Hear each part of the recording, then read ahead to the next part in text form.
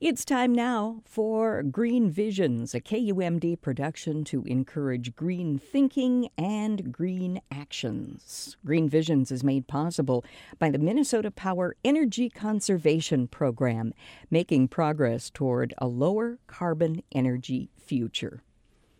Well, you may not have heard of an Icelandite coastal fen, but you may have heard about something called a scientific and natural area. We're going to learn a little bit more about both. DNR naturalist Erica Priest joins us this morning. Hey, Erica, good morning. How are you? Good morning. I'm great. How are you? Are you calling us from the middle of the fen? No, not today. I'm not sure that my signal would get through all the way up there. Oh, so that's already got a bunch of people making notes. Go to the fen where there is no cell phone signal. What is an Icelandite coastal fen? So Icelandite coastal fen is the name of an up-and-coming SNA. It's called Icelandite because that's what the underlying bedrock is. So that's where that part of the name came from.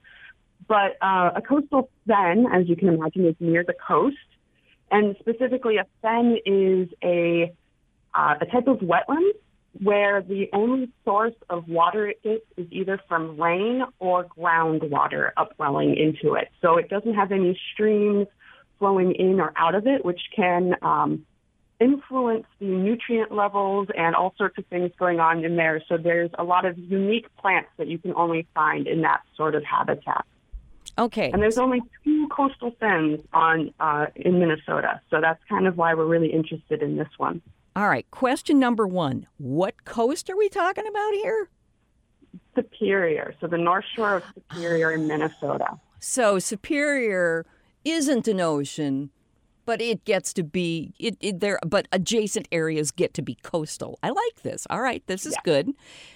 Secondly, from having spent some time with my family in farm country, what's the difference between a fen and a slough?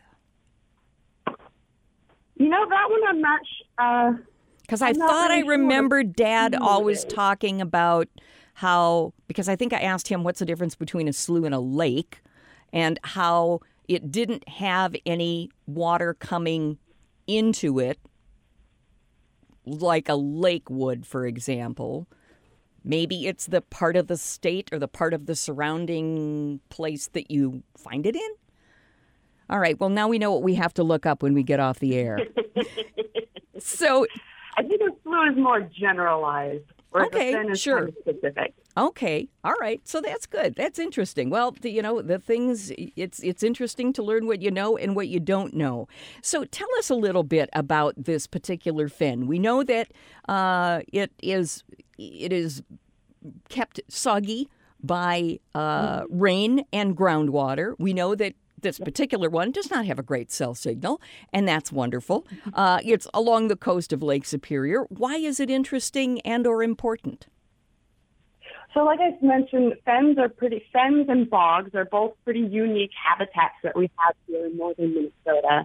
And there's certain plants that you can only find in these habitats. And this particular one, there are only 2 known coastal fens in the state. So it's pretty important that there aren't very many. We have more fens inland, but it's not very common to find them along the shore of Lake Superior. Tell me a little bit now about, because I have spent a little bit of time, mainly in the winter, which is just dumb, but I've spent a little bit of time in the Sac-Zim bog. What's the difference between a fen and a bog?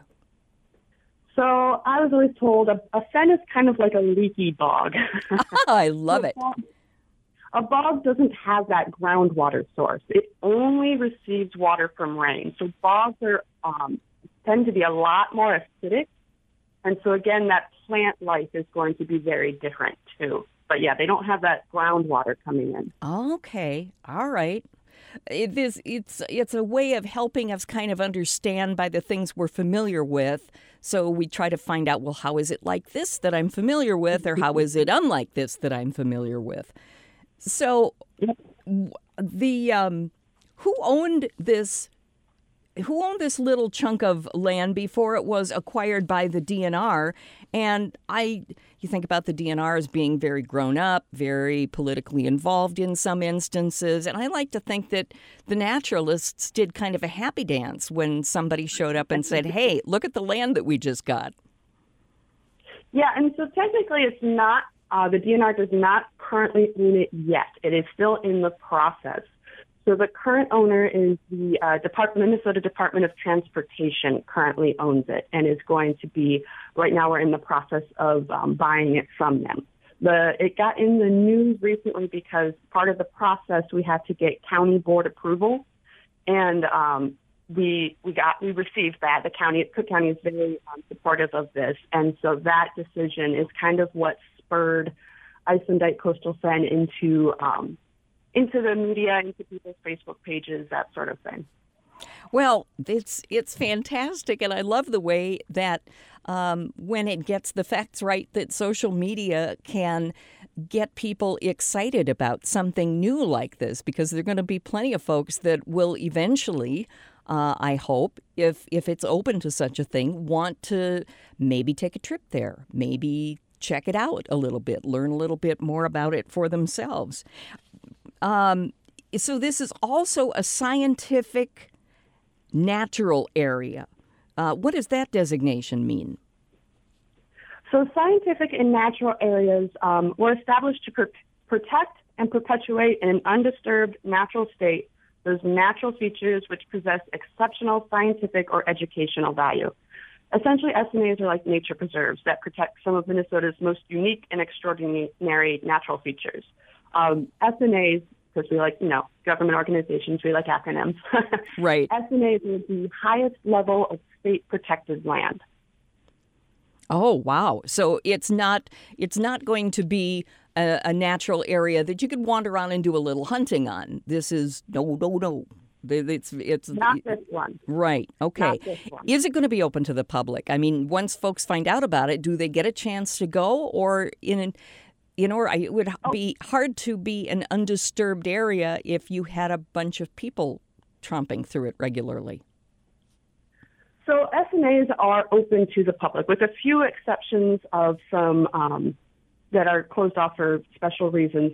SNAs in general are always open to the public. However, of state lands, they do usually have the highest number of rules and what you are and aren't allowed to do with them. So this SNA, you are more than welcome to come visit it and walk around and look at it. We do ask that you, walk softly and follow leave no trace principles.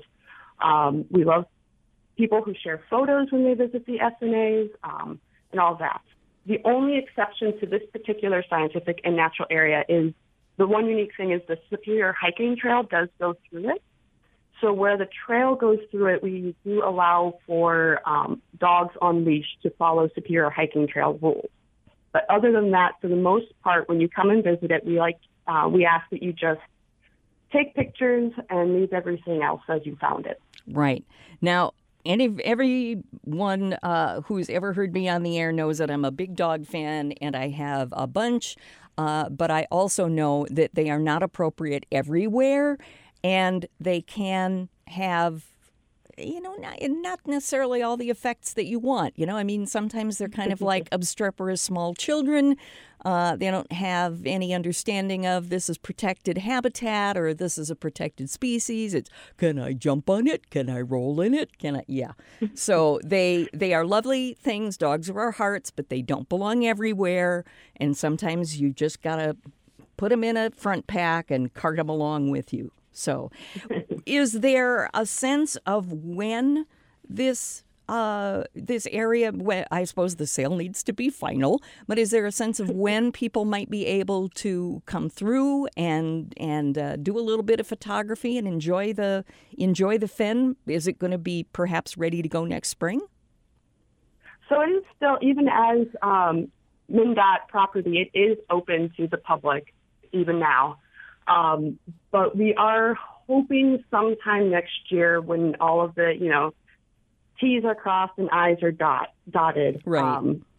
It becoming an SNA. And we are planning, once we have a better idea of a date, we will be putting on our calendars some sort of open house or unveiling event to celebrate it becoming an SNA. Oh, wonderful. That sounds exciting. Anything that people want to do about putting parties and get-togethers on the calendar, I think for the most part that sounds like, especially something that involves being outdoors, that sounds like a lot of fun.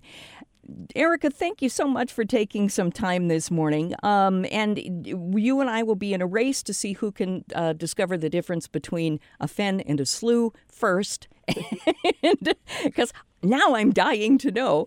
And thank you so very, very much for being our guest. And congratulations, this Icelandite coastal fen. That is going to be so neat. I can't wait to visit it. Thanks again for being the guest.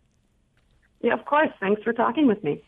Erica Priest joined us this morning. She's a DNR naturalist, and she joined us this morning to talk about the new Icelandite coastal fen.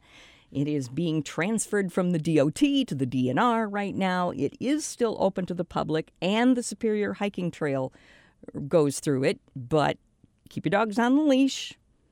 Be respectful, take pictures, and leave no trace. That's kind of the bywords there for the fen. Green Visions on KUMD is made possible with support from Heritage Window and Door, the Duluth Superior supplier for renewal by Anderson Windows and Doors, and from the Minnesota Power Energy Conservation Program, making progress toward a lower carbon energy future.